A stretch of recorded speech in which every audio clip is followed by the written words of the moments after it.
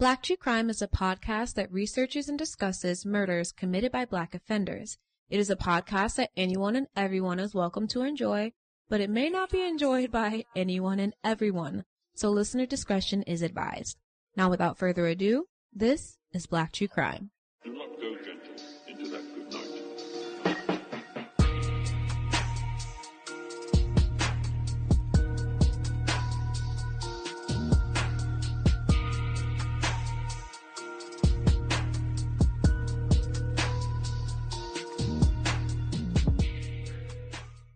Hello, everyone. Hi, everybody. Welcome. I'm Kayla. And I'm Kristen. And welcome to Black True Crime. If this is your first time here at the show, welcome and hello. Hi. Come on in. Take a seat. Relax. Yeah, you know. Today's case is something that honestly had my adrenaline rushing before I pushed play, and it's still kind of pumping, and I'm really excited about it. Okay. If you guys know anything, you probably already know who we're covering since you clicked on this episode. But if you know anything about them, it's fucking mind blowing. So let's just get into it, because this might be a longer one. We're going to kind of try to keep it condensed, but you know, I got to give you what I can give you, which is everything. Look at my face. I know. Kristen, how about you just hush and just fucking be here? I'm here. Okay. So are you ready to get started, sister? Yes. Okay.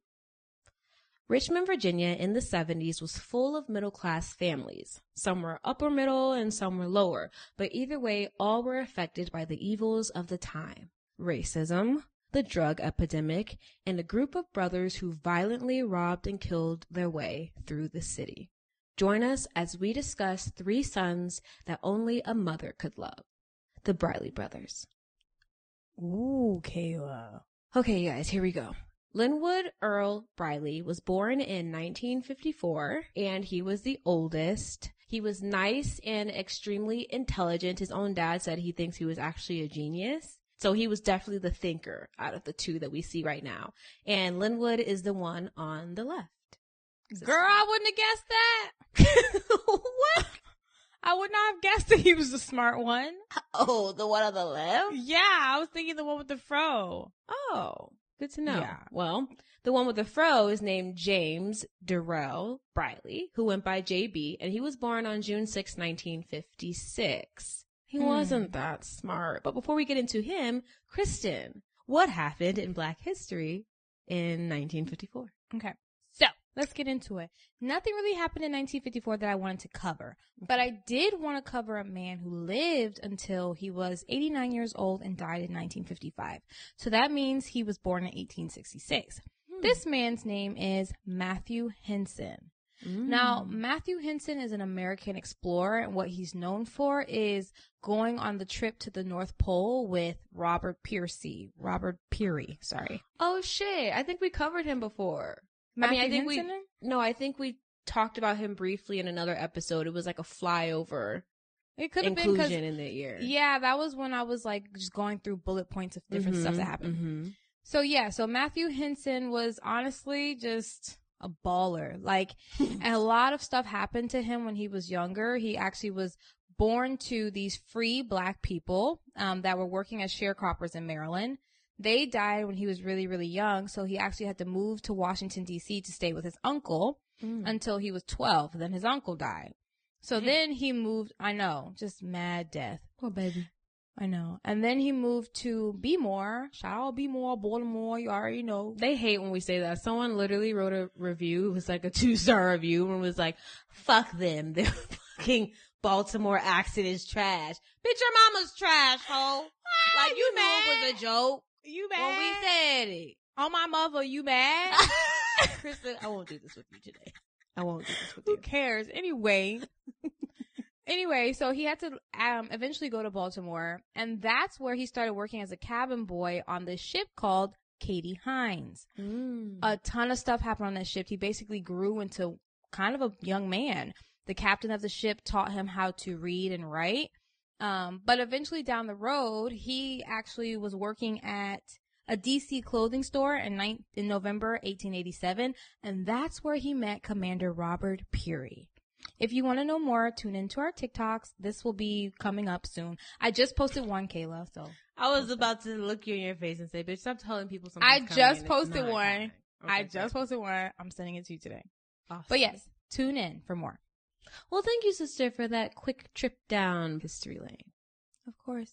Back to these guys. So James, or JB, he wasn't the smartest, like I said. He was more mouth from the people that knew him, and he was more spontaneous, basically saying, I'm just going to decide something in the moment and do it in the fucking moment. He gives me that vibe. Little wild tang. Little wild child. Anthony, who was the youngest, he actually was like the follower, obviously. You know, usually the youngest is, but he took that role and ran with it, okay? Oh. He looked up to his brothers like a father figure. It was just really deep. Oh, are you going to show him? I don't have a picture of him as a younger person, but I will show you a picture of him later. Okay. Their parents, who were James and Bertha Briley, were hard-working class citizens, okay? I'm actually going to show you guys the house that they grew up in. And when you see the house, you're going to be like, we always assume if you come from a good place, you shouldn't be acting a fool. But that's not always the case. Hey, Mama Bertha. Kristen, that's the wrong God. Wow. She looks like that's like the original Medea. That's what she looks like. A lot of this case, Kristen, reminds me of things that I've heard of in other cases and stuff like that. Honestly, it's crazy. TV shows have taken like aspects of this case, all of it. So we're going to get to it. I was literally going to say this house almost looks like the Family Matters house. And it was a nice house. Yeah, the family was giving that, you know, like I said, their mom and dad were working. Bertha worked at the Virginia Union University. You guys saw her as a food service manager, and she was loved by everybody in the community. Like she was the one that would go out of her way to take care of everybody and just built a real rapport. And then the father, James, he worked for the city laying pipes. Kristen, what do you have to say? Come on, James. Like, he looks like he's a hardworking man that used to be attractive. He got his big old woman right next to him, strong. And they're just doing the doggone thing in Richmond, Virginia. They were living it up with their 3 sons. Wow. And James was more on the quiet side, okay? So Bertha was like the, type A. He was definitely type B. And he kind of spent a lot of time away from his family. Even when he wasn't working, when he would come home, he would lock himself into his room. Which is super weird. James? Men. That's the excuse for what it was back in the 60s and 70s. Just men. By the time the boys were teenagers, Bertha had left their father, leaving the sons with James. So the reason that they divorced, obviously a lot of reasons go into it, but the main reason was that the boys really started, I guess, to misbehave at this time. And it was just causing a lot of friction between the mom and the dad. And it just, disintegrated as a relationship. That sucks. Like, can you imagine the children that you bore out of your own womb are now causing your marriage to deteriorate? Yeah, like they're acting so horribly that you guys can't even love each other or be together. That's fucked up. That is. With Bertha leaving the house, this really changed the dynamic within the house and the dynamic within the boys. So they were already like on some weird path to doing whatever the fuck they were doing, because at first they were very, very helpful. They would help people in their neighborhoods, just go out of their way to like be good people. But once their mom left, it was just like, fuck all that.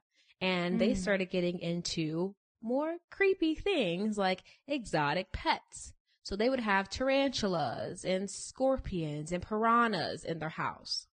And they even had pythons. Okay. And obviously in order to feed all these animals, you have to have other animals to feed them with. So they had a lot of mice on hand, and the boys loved watching the python eat the mice. I don't know what the fuck they got that from, how they even got introduced to being attracted to something like that, but it happened. And they also fetish material. It's giving, they got a hold of a snuff film somewhere. Because honestly, because back in the 70s, snuff films were like prevalent, like people were making them. So I believe it. I would not be fucking surprised at all. They also had regular pets too. So they had a few Dobermans. And if you guys don't know what they are, they're like dogs. They're the big, like black dogs. With the pointy ears. Yeah, short hair, stuff like that. And for entertainment, they would sometimes throw a live cat at the Dobermans and just watch them tear it apart. No. I'm not a cat person, but if I catch somebody doing some shit like this to a cat, I'm going to jail. I'm about to say animal abuse sometimes is worse than human abuse. Sometimes? Majority of the time. Nice. No, majority of the time. Nice. Fuck humans, we ruin everything. And Screw animals Michael are just Vick. trying to make it. Literally, they're just trying to make it out alive. Screw you, Coexist. Michael Vick. You know what Screw you. So they really, really enjoyed this horrific, like, hellish action, and even started to embody the aggression and, like, the violence they were watching. And by the age of 16 years old, Linwood Briley would commit his first murder. Wow, that's super freaking young. Too young. I mean, never should you commit a murder, but at 16, on January 28th, 1971, Orlean Christian was doing laundry outside in her yard. And back then, some people were still like hanging their clothes up to dry. So that's what she was doing. In the same moment, Linwood was looking out of his bedroom window and happened to spot her. He then looked over at his .22 caliber rifle hanging on his wall and happened to take it down. He pointed it out the window and shot Orlean in the back of the neck. Wow. I mean, brutal. First of all, who just has a gun hanging up in their room as a 16-year-old? A lot of root of the caucus children today, but also back then, probably just a lot of people in general. That's sad. I cannot believe that's such a cowardly move. He was like, let's see what Guan. And Terrible. Just shot her. And I'm like, she's right next door. Your neighbor. Did you even think about that? Dumbass. Unfortunately, she died right there in her yard, and her family assumed she just died of some type of like natural cause or heart attack because she was elderly. So they thought nothing of it and just started to plan her funeral. Did they not see the bullet wound in the back of her neck? If you're not looking for something, it could just, that's why people ignore red flags so easily, because if you're not looking for them, they may not seem like red flags at the time. That's a damn shame, Kayla. There was blood everywhere, I bet. Like, I'm confused. That's what I'm saying. I don't know what type of, a .22, that's a small bullet. Very small. So it may not have left a big hole, and it may not have made her bleed out a lot. Who knows? But I do know from what I saw, there was 2 reports of how it was discovered that she was actually murdered. So in the Killer Siblings documentary that I watched, they claimed that when the funeral director went to prepare Orlean's body, he noticed a small hole in the back of her neck. And that's when, he realized it was a bullet, whatever. But I also read that the family noticed during the actual viewing of her body, like during her funeral. So I'm hoping it's the first one. I'm praying to God. Because how the heck you see the back of her neck anyway while you're viewing her? And you know how newspapers and stuff try to be salacious. So they probably just made that shit up to be like, as they're saying their last goodbyes, they realize. They noticed a small wound. You know what I'm saying? Terrible. On the back of her neck. So investigators went out to investigate, and one named James Garday took a board, like a wooden board with him, and put a hole in it. And he held it up, I guess mathematically what they could figure out where she was standing when she got shot. And he kind of just held it right there and went around in a circle to figure out where it could have possibly come from. So up, down, all around. And then boom, he landed on Linwood's window. His excuse, Linwood's excuse, is that it was an accident and that he was just shooting at squirrels and she just happened to get hit. Since he was 16 and probably like fucking acting his ass off, just crying, whatever, he got off with that. And he was only charged with manslaughter and spent 1 year in juvie. Wow. For cold-blooded murder. I mean, just like that. It was easy as sticking a gun out the window and popping it off. And he gets 1 year. 1 year, Kristen. Sad. And guess who wanted to be just like his big brother? James, the second oldest. In 1972, James was 16 and decided to rob a convenience store. He was chased down by police who he decided to shoot at, and the cops survived and did shoot at him back. But James was arrested and sent to juvie for that, and he was released after 1 year. I mean, okay. I don't get it. If that's what y'all want to do. It's just not rehabilitation based. Like, you lock somebody up, and then guess what he did when he came out? Became a better criminal. It's just terrible. I don't get the system, and hasn't changed in the sense of help. It just really hasn't overall. Yeah. In 1973, both brothers were out of juvie and ready to run it the fuck up in the streets. So now they were doing drugs, they were selling drugs, robbing people, all that shit. They were literally a little gang. They have, yes. They had a fourth member, and that member was 16-year-old Duncan Meekins. So Duncan is on the far right. Right next to him is Anthony. Right next to him is James, and then that's Linwood on the end. I mean, these brothers had some good hair. That's the only thing I'll ever give them. Incredible hair. Incredible hair. And if my job was like literally to be able to tell them apart, I wouldn't be able to, bitch. I would fail miserably. They look like carbon copies. Except for the oldest one with these sideburns that come right to here. Interesting look. My God. So Duncan was introduced to the group by Linwood. I guess he was one of their neighbors as well. And all three brothers treated him like he was blood too. Duncan admired them and thought like all the fucked up shit that they were doing was hella cool. And he wanted to be a part of it. Okay. So where's your daddy, Duncan? I was like, maybe it's giving only child and just want to be a part of something, you know? Yeah, I can see that. Mm-hmm. So what they do is they would drink together, get high together, and then decide who their target was going to be that night, their target, you know, to rob. Soon the group started bringing home TVs, jewelry, money, even guns, all under their father's roof, by the way. And where the heck is James? In the room. Krista, James is in his room, bitch. Doesn't want any parts of what's going on downstairs. Okay? And we're going to get more into that. Okay. James had completely lost control at this point. Any control that he may have had over the kids when they were younger was just fucking evaporated. And at this point, he was basically doing what they were telling him to do. Could never be me. I was about to say. I'll take us both out before I'm taking orders for my child out of fear. I'm just thinking about our dad. He would die Kristen, before he would just sit there and let us run him. He'd literally chew his own hand off. His ego would never let us tell him a thing. Never do it. Okay. So at this point, they completely lost any good that was in them before their mother left. And at this point, it will only get worse. I have a question. Yes. Do you think she came to visit them, or do you know? I don't know if she was super active in their lives or anything like that, but from what I could see, she was not. All right. So now we're about to get into the terribleness. Let's take a little break, sister. Let's take a little break. John Gallagher was a disc jockey for a country station in the city and was pretty popular because of it. So he would be, unfortunately, the first victim. He also played in a country band, and on September 14th, 1978, while playing at the club, he decided to take a little smoke break, but never made it back in. His car was gone and was found the next day, but there was no sign of Johnny. And this wasn't like him, okay? Abnormal. So everyone was looking for him. They had police looking for him, and people close to him honestly thought he was dead. Oh, wow. Something that wouldn't be confirmed until 2 weeks later when his body, I don't know if it washed up onto the river edge, but it was found on the edge of the river. The autopsy showed that he was shot in the back of the head with a .30 caliber rifle and then they put him in the river. It was clear that the motive was robbery. They'd stolen his money belt, his jewelry, he had like a ring on, his watch, all that type of stuff.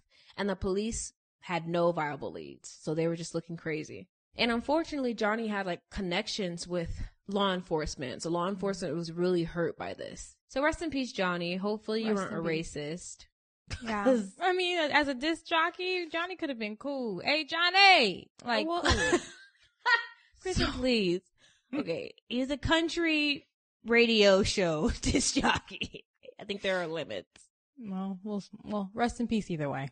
Rest in peace. On October 5th, which was 5 days after Johnny's body was found in the river, police got a call to respond to a break-in at the house of Charles Gardner and Blanche Page.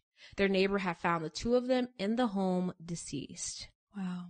These are people that were apparently like really sweet, but mostly stay to themselves, okay? They don't be in other people's fucking business. So police couldn't fathom who would want to hurt them this way.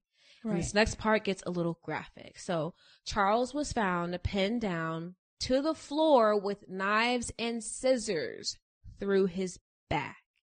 And his head looked like it had been bashed in with a baseball bat. Jeez. They're Louise. getting more and more violent. It's like experimental. And with the scissors, like I have a pair of little scissors right here. What they would do is they would open them and then just go straight down with it, like in him, through. Oh, it's just fucking horrible. Blanche is intense. I know. Blanche was she was unrecognizable. She was found in her bed with her head and face completely bashed in. It's just unbelievable amounts of violence and force and hatred behind that. Right.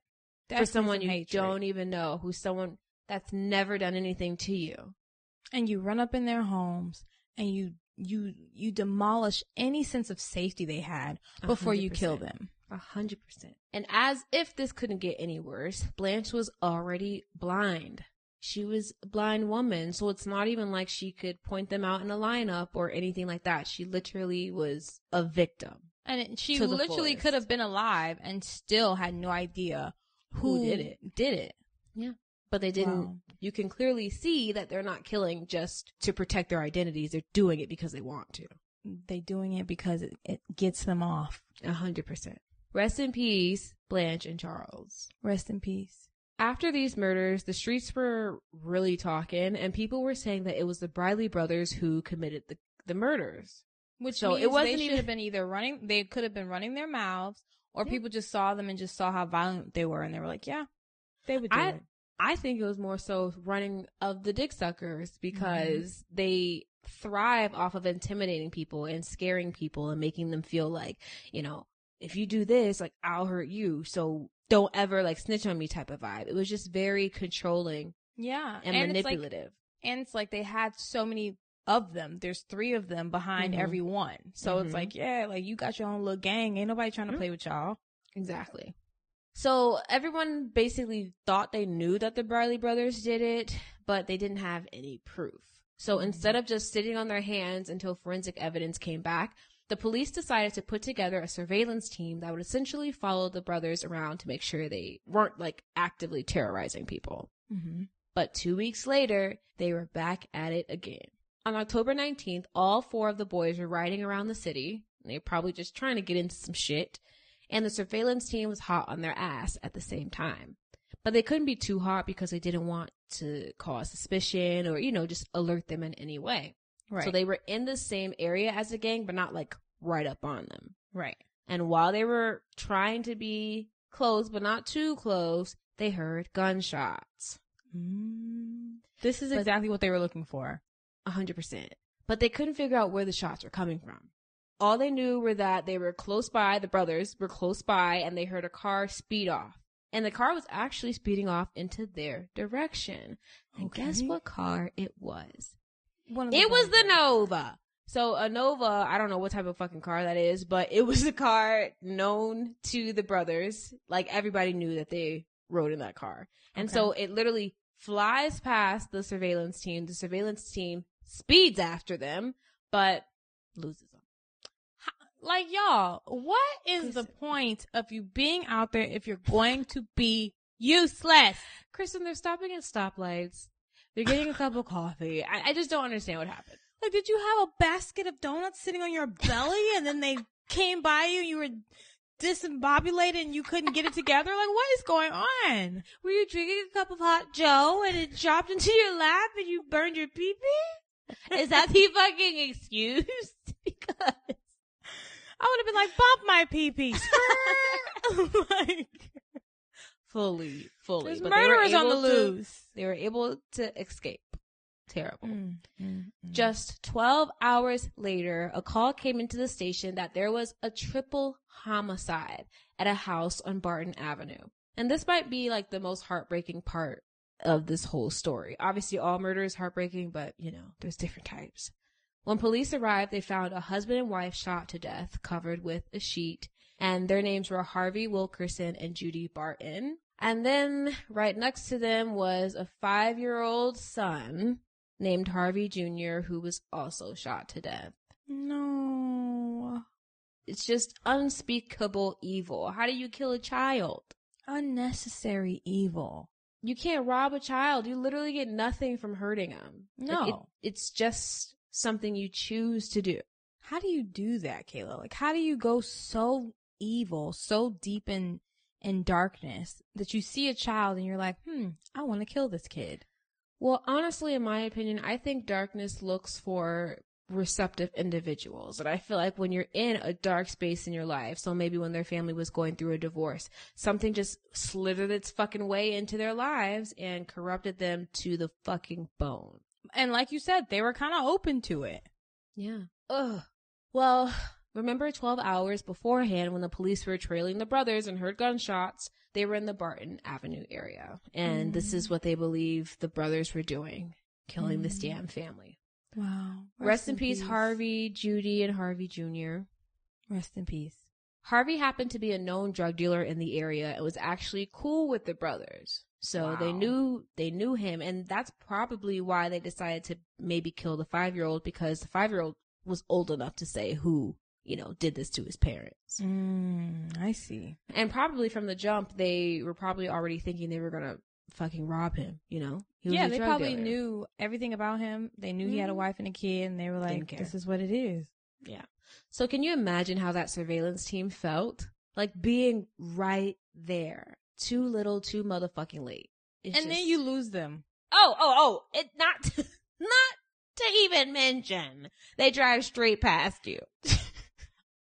Crazy. I promise you, Kayla, I would make a vow. A solemn vow. I put my hand on the Bible.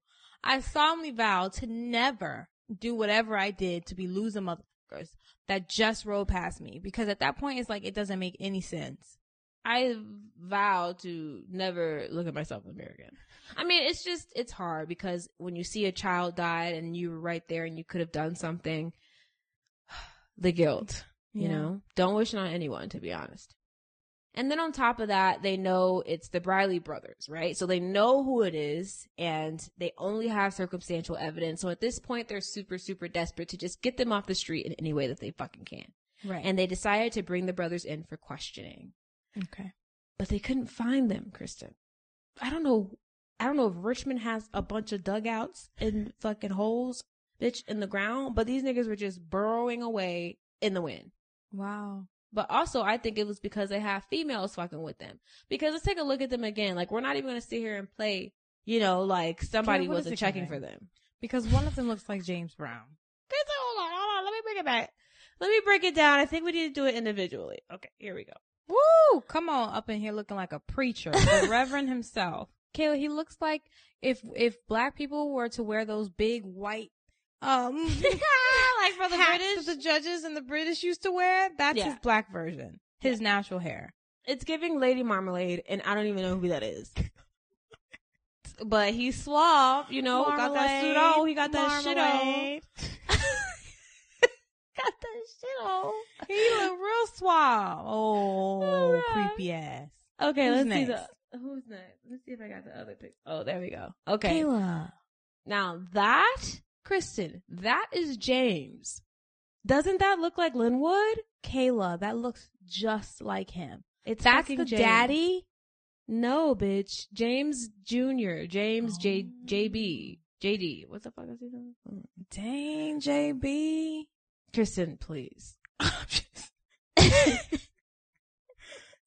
I wish he wasn't cute, but he kind of cute. And he looked like the poetic type, like a D-Smoke type of guy. But you killing folks with some good hair. How dare you? How dare you have time and money and effort to put into all your hair, like making sure you look good, making sure your hair is done, but you're out here killing folks. And killing folks that ain't doing nothing to you, ain't paying you no mind. That's super corny to me. Terrible. I have questions. I have answers. I have hands that want to be thrown. Yes. So they knew that Linwood took his father to work every day and picked him up. The police knew this. So they waited at James's job, older James, until it was time for him to get picked up at 11 p.m. And lo and behold, Linwood shows up like clockwork, but he brought his friend Duncan with him. So as soon as the boys in blue pull up behind him, turn on the lights, Linwood made a quick right turn and jumped out of the car and just started to run. Wow. Doesn't surprise me. Just And the like car, a nigga. 100%. And the car then came to a stop at a lamppost. And his dad was still in the car, just looking stupider than hell, probably handcuffed at this point. The man is a hostage in his own home. Where are his testicles? Back in the house? Kristen, they've already castrated him years ago. He was castrated before 16-year-old Linwood killed that woman. Let's be real. I know. He was stuck in his room. Like, what are you doing in there? I don't know what those children put him through, but this man was not man no more. I cannot believe Bertha just up and left, too. She said deuces. Yeah. She was out. Probably was just too much to handle, just like for that mom that we talked about on Confessions this week. And she literally put her son up for adoption after he spent $15,000. Her biological son. If you guys have not listened to our confessions this week, you have to subscribe to Patreon. It's available on all tiers, so pick one each. That's good. So yeah, the car came to a stop. Linwood was tased a couple times before being handcuffed and transported downtown along with Duncan's ass. So they got Duncan too. Mm-hmm. James and Anthony were then arrested, and when police tried to speak with the three brothers, they immediately lawyered up. Weren't budging. Okay, so they knew to lawyer up. Of course they did. Kristen, Linwood is a borderline genius. Right, so he already had a plan. If they gave a shit not to get caught, they probably wouldn't have. But they just didn't care. Police then tried to speak to their father, James, who was clearly petrified of his children and wanted no parts in protecting them or snitching on them. Was Bertha the I'm trying to figure out, was Bertha the dominant figure in the relationship? Because you did say that she was type A and he was type B. It's giving that. He was a disciplinary, though. The father was more so the disciplinary, so you would think that the disciplinary would hold the more pants-wearing role or whatever the fuck. You know what I'm saying? Yeah. But doesn't seem to be that way. I don't know if this man is soft. I was looking for a video, so I could hear how he talks and holds himself, but I couldn't tell. I think daddy has his own vices, and maybe he's so wrapped up in what he got going on that he's like, I can't even deal with them. Yeah, they got their own shit. I literally can't. He even kept a padlock on his bedroom door because he was so fearful of his children. Was it because he was fearful, or was he hiding something in that doggone room? Kristen, the man was petrified. His children are bringing in Louis Vuitton jewelry. They're bringing in hella shit into the house that he knows they didn't pay for because they're not working. Right. And he's not doing anything to stop it, asking no questions. Is it horrible to say I would literally take my kids' lives before I'm scared of them taking mine? Yeah, no, I don't think that is. I mean, that's kill or be killed. I think everyone thinks that way, Fight or flight. Yeah. Period. It sucks to think that anyone could be in that situation, but many people have been, and it's horrible. Wow. So while in the interview room with Linwood, one of the investigators present was actually really good friends with Johnny. The disc jockey that died. And right there on Linwood's finger, he saw Johnny's ring. Kayla, this is beyond disrespectful. Probably tapping his little fucking finger like this on the table, not even thinking he's giving all his shit up. Yup, acting real confident. And you got this man's pinky ring on your pinky. On your pinky finger. Disrespect. And he even knew it was Johnny's ring because he was with him when he bought it. So this is just like the smoking gun they need. The detective literally had to be escorted out because he was so emotional. Furious. He was crying. It was just a big thing for him. That's so sad. I don't know if you guys saw that video with that white country man and he winded that hand all the way back like he was going to punch that man. I would have winded my hand all the way back to Timbuktu and just gave him a serious uppercut. Kristen, what are you saying? I won't keep that in because that was a disaster. Okay, that's okay. Moving on. Now the Briley brothers aren't talking, but the police still have one person left, Duncan Meekins.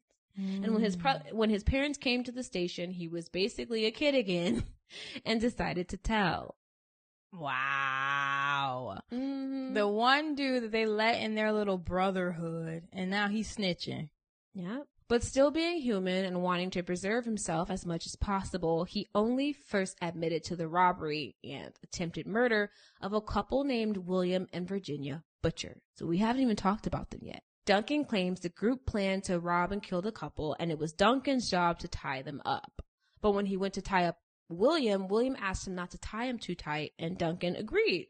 So that was how the couple was able to get out of their restraints and exit the house before Linwood and James set it on fire. Because they did set that house on fire trying to kill them. Okay. And then after that, he spills all the fucking tea, girl. So the police were specifically interested in what happened to Johnny because his body was found, in the river. They really just didn't know how that happened. Mm-hmm. So Duncan told the police that the gang was riding around when they saw Johnny outside taking his smoke break. They then saw his belt buckle kind of like glisten or reflect. Could you imagine like just wearing a belt buckle? It draws the attention of your killer. That's why I stay modest. You don't have to show everything you got. Period. And if you showing it, make sure you strapped, bitch. Make sure you got that thing on you. So they turned the car around because they saw that and they approached him. They then beat him, took his car, put him in the trunk, and drove him to a remote island where they stripped him of his belongings, his valuables, and then killed him and put him in the river. Wow. They even stole parts of his car to put on their own. I mean, what do they call that? Freebasing? Great. If you're right, awesome. If you're wrong, you're stupid. That's the type of vibe that answer was giving. Because freebasing your mother, if I'm wrong, and that's the response, your mother. And if I'm right, nah. Freebasing is like when you're you're shooting drugs, and you don't do it with like a certain chemical. Bitch, I don't know. We'll look into it. So anyway. So with Duncan's testimony, the gang was charged with 7 counts of murder among a plethora of other charges. Because, they were robbing everybody. The prosecution tried to get Anthony to turn on his brothers and take a deal. Did he? No, Kristen. Anthony did not. And even though Anthony wasn't even really involved in the killings, he was more so on the robbery part of it all. But he still was like, nah, I'm going down with my brothers, Period. That's my blood. My brothers. During trial, Duncan revealed that JB was the one that killed Judy Barton, so JB is James, and her 5-year-old son, Harvey. Wow. And that he was the one that actually killed Harvey Sr. So that's a big thing to admit on the stand. It was definitely helpful for the jury and went a long way with them believing what he was talking about. Right. When you out yourself, you're damning yourself. So it's like, well, if he's damning himself, he's probably telling the truth. Yeah. Why would he lie on all these other people? Mm-hmm. And he said he did it because Linwood told him, quote, "You gotta get one," end quote. Wow. Just disgusting. So the results of the trials were found guilty, and Duncan was sentenced to life. He did have an opportunity for parole. Anthony was sentenced to life with the possibility of parole. And James and Linwood were sentenced to death. Wow. Yeah. If that's not the most accurate sentencing that I've heard since we've talked, about all these cases, then I would be surprised. I mean, in my opinion, they all could have got the same sentence because they were all just as culpable. They didn't do anything to stop these guys from killing these people, even though they may not have been physically doing it, But so I always feel like the masterminds deserve the worst fate ever. I don't think the followers should get off any easier. I think if anything, the mastermind, what do we look at the mastermind as? Okay, he's less stupid than everybody else, but we give them a break because they're just more stupid. Well, they still got life, sis. They get no breaks. But I know, I'm just saying, but they do have the possibility of parole. Possibility of parole is not a death sentence. You have the chance of getting out. And they're still super, super young, so they have, a real chance. Mm-hmm. Well, I'm okay with the sentencing. I am. Yeah, me too. And this doesn't even include the people that police think lost their lives at the hands of these pieces of shit. Mm-hmm. They think they were responsible for up to at least 5 more murders. So a few people that they're almost positive lost their life to the brothers is a man named Michael McDuffie, who was killed on March 21st, 1979. He was shot and his valuables were stolen On April 9th, 76-year-old Mary Gowan was actually raped. So they fucking raped her. They robbed her and they shot her outside of her own house. Wow. They followed her home after she was leaving a babysitting gig on the other side of town. Just sick. You have to watch your back at all times. All times. And on September 20th, 62-year-old Mary Wilfong was killed via baseball bat by Linwood outside of her home as well. And then after they killed her, they literally just went inside and rummaged through her house and stole shit. Of course they did. Free reign. There has to be something that takes over someone's body to do that. I don't want to believe that humanity is capable of such evil without help. Mm-hmm. And that just helps me sleep at night, if I'm being honest. I mean, yeah, Kayla, I feel like you're dead right. There's no way that I can just go out and beat the crap out of somebody to kill them. And I had no experience with that type of stuff. You know, no inkling, no want to do that. And I just get up and do it one day. I just can't believe that. That's the scary part. We're all from the same fucking whatever you want to say. We're all capable of the same exact things. And to see that, it's just, yeah. Rest in peace. Rest in peace to all the victims, known and unknown. We're so sorry. Rest in peace. So in March of 1980, Linwood and James were transported to Mecklenburg Correctional Center in Mecklenburg, Virginia. And this is a place that is known for being like really tough. It's actually one of the hardest facilities to be in the country at that time at least. Mm-hmm. And before they could even step foot into the facility, everyone already knew who the fuck they were. I mean, yeah, there are cases were publicized and everything like that, but what was really noted was how violent they were and how they would use intimidation and stuff to get what they wanted. Okay. Even the guards were intimidated and scared of the brothers. Yes, Kristen. They literally went into the fucking jail and ran shit from death row. Like how? You have no power here. That's not true. How are they intimidated? I'll tell you right now. They always had money.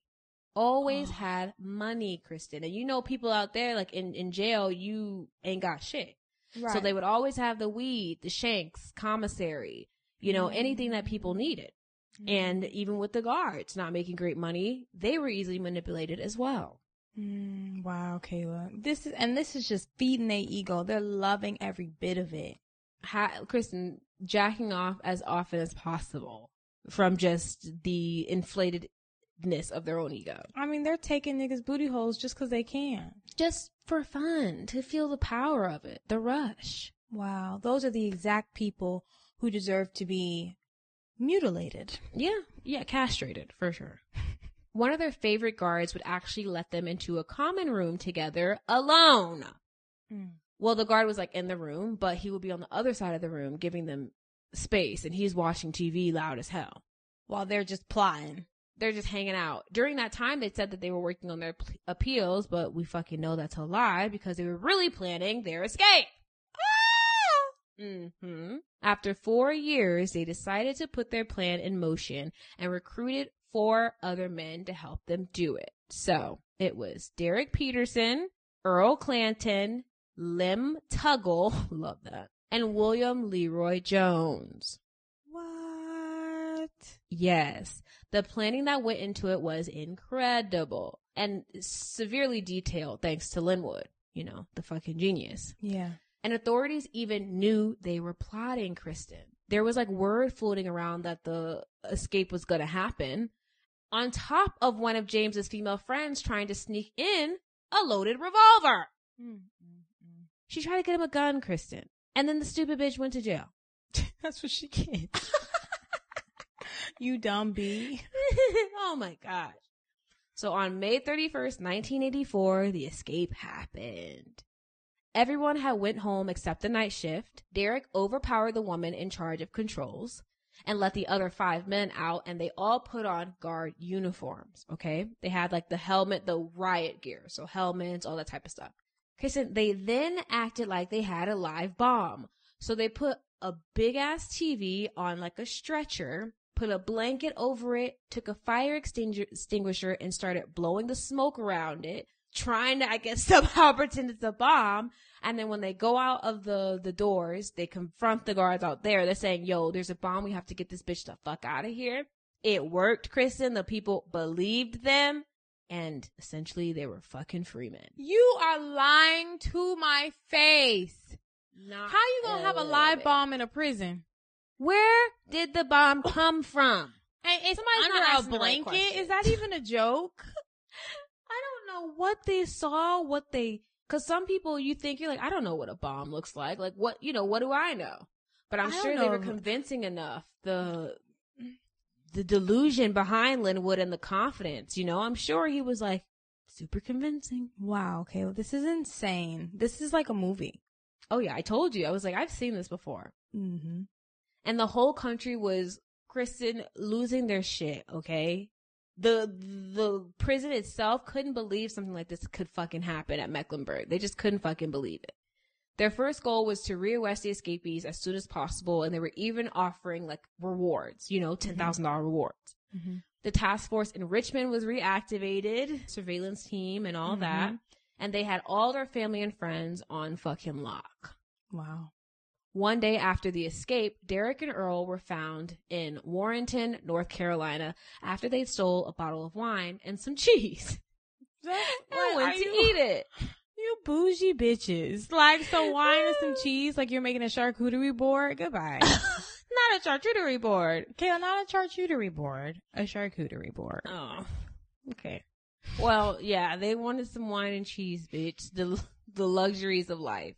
Mm-hmm. And they ended up getting arrested again. Mind you, this place was only an hour south of the prison. And you're stealing. Like, this is just where you come from. This is just what you know. The old dog never changes its spots. Yeah. People started actually having fun with this, Kristen.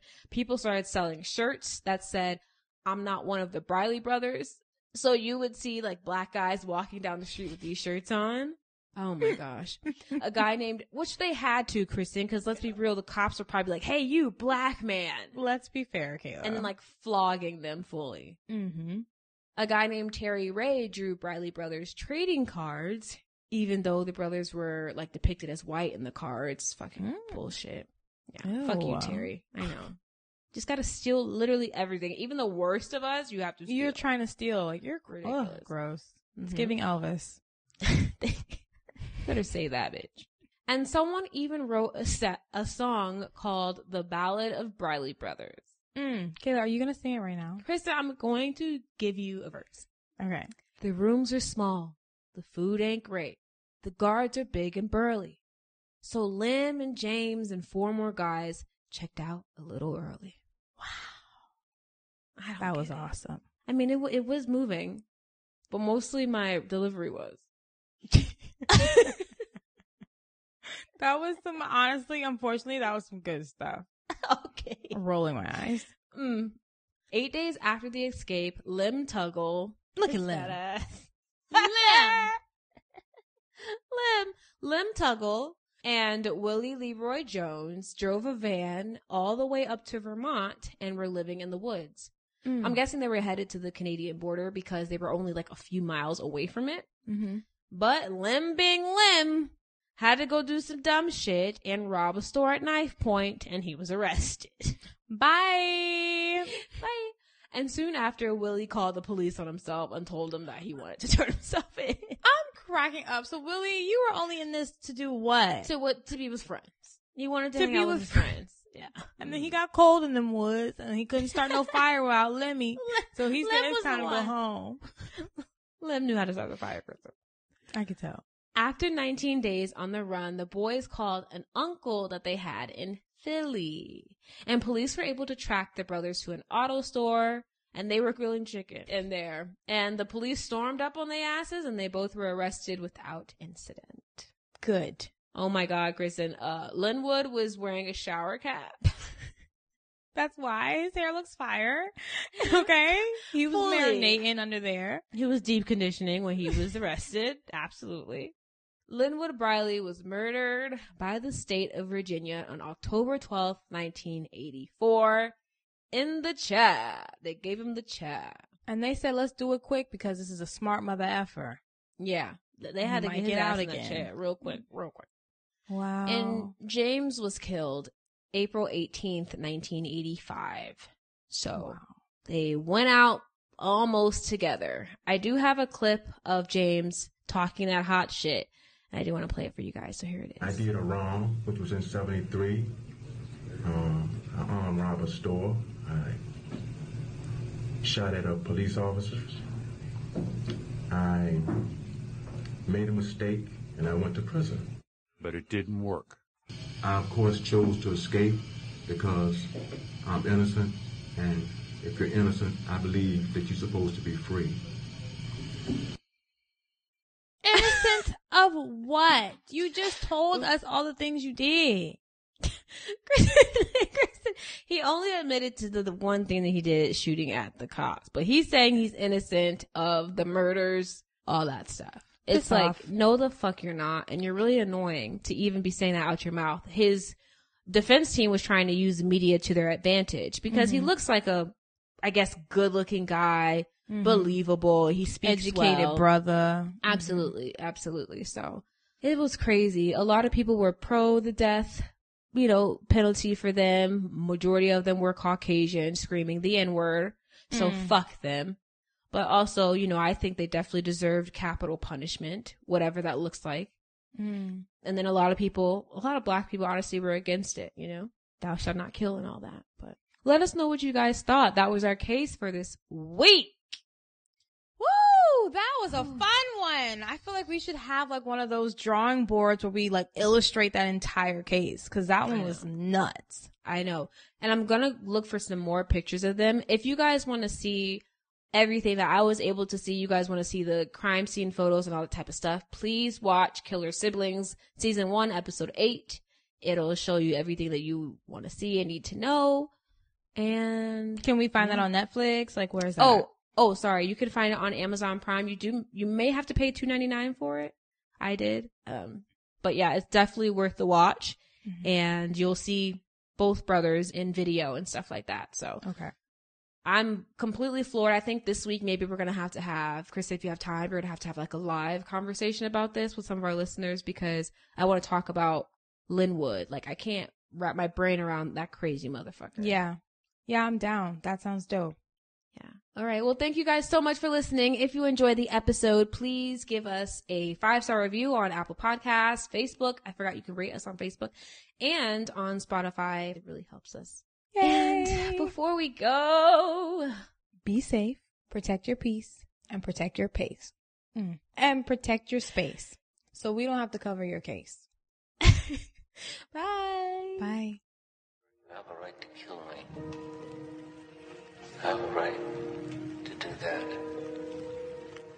But you have no right to judge me.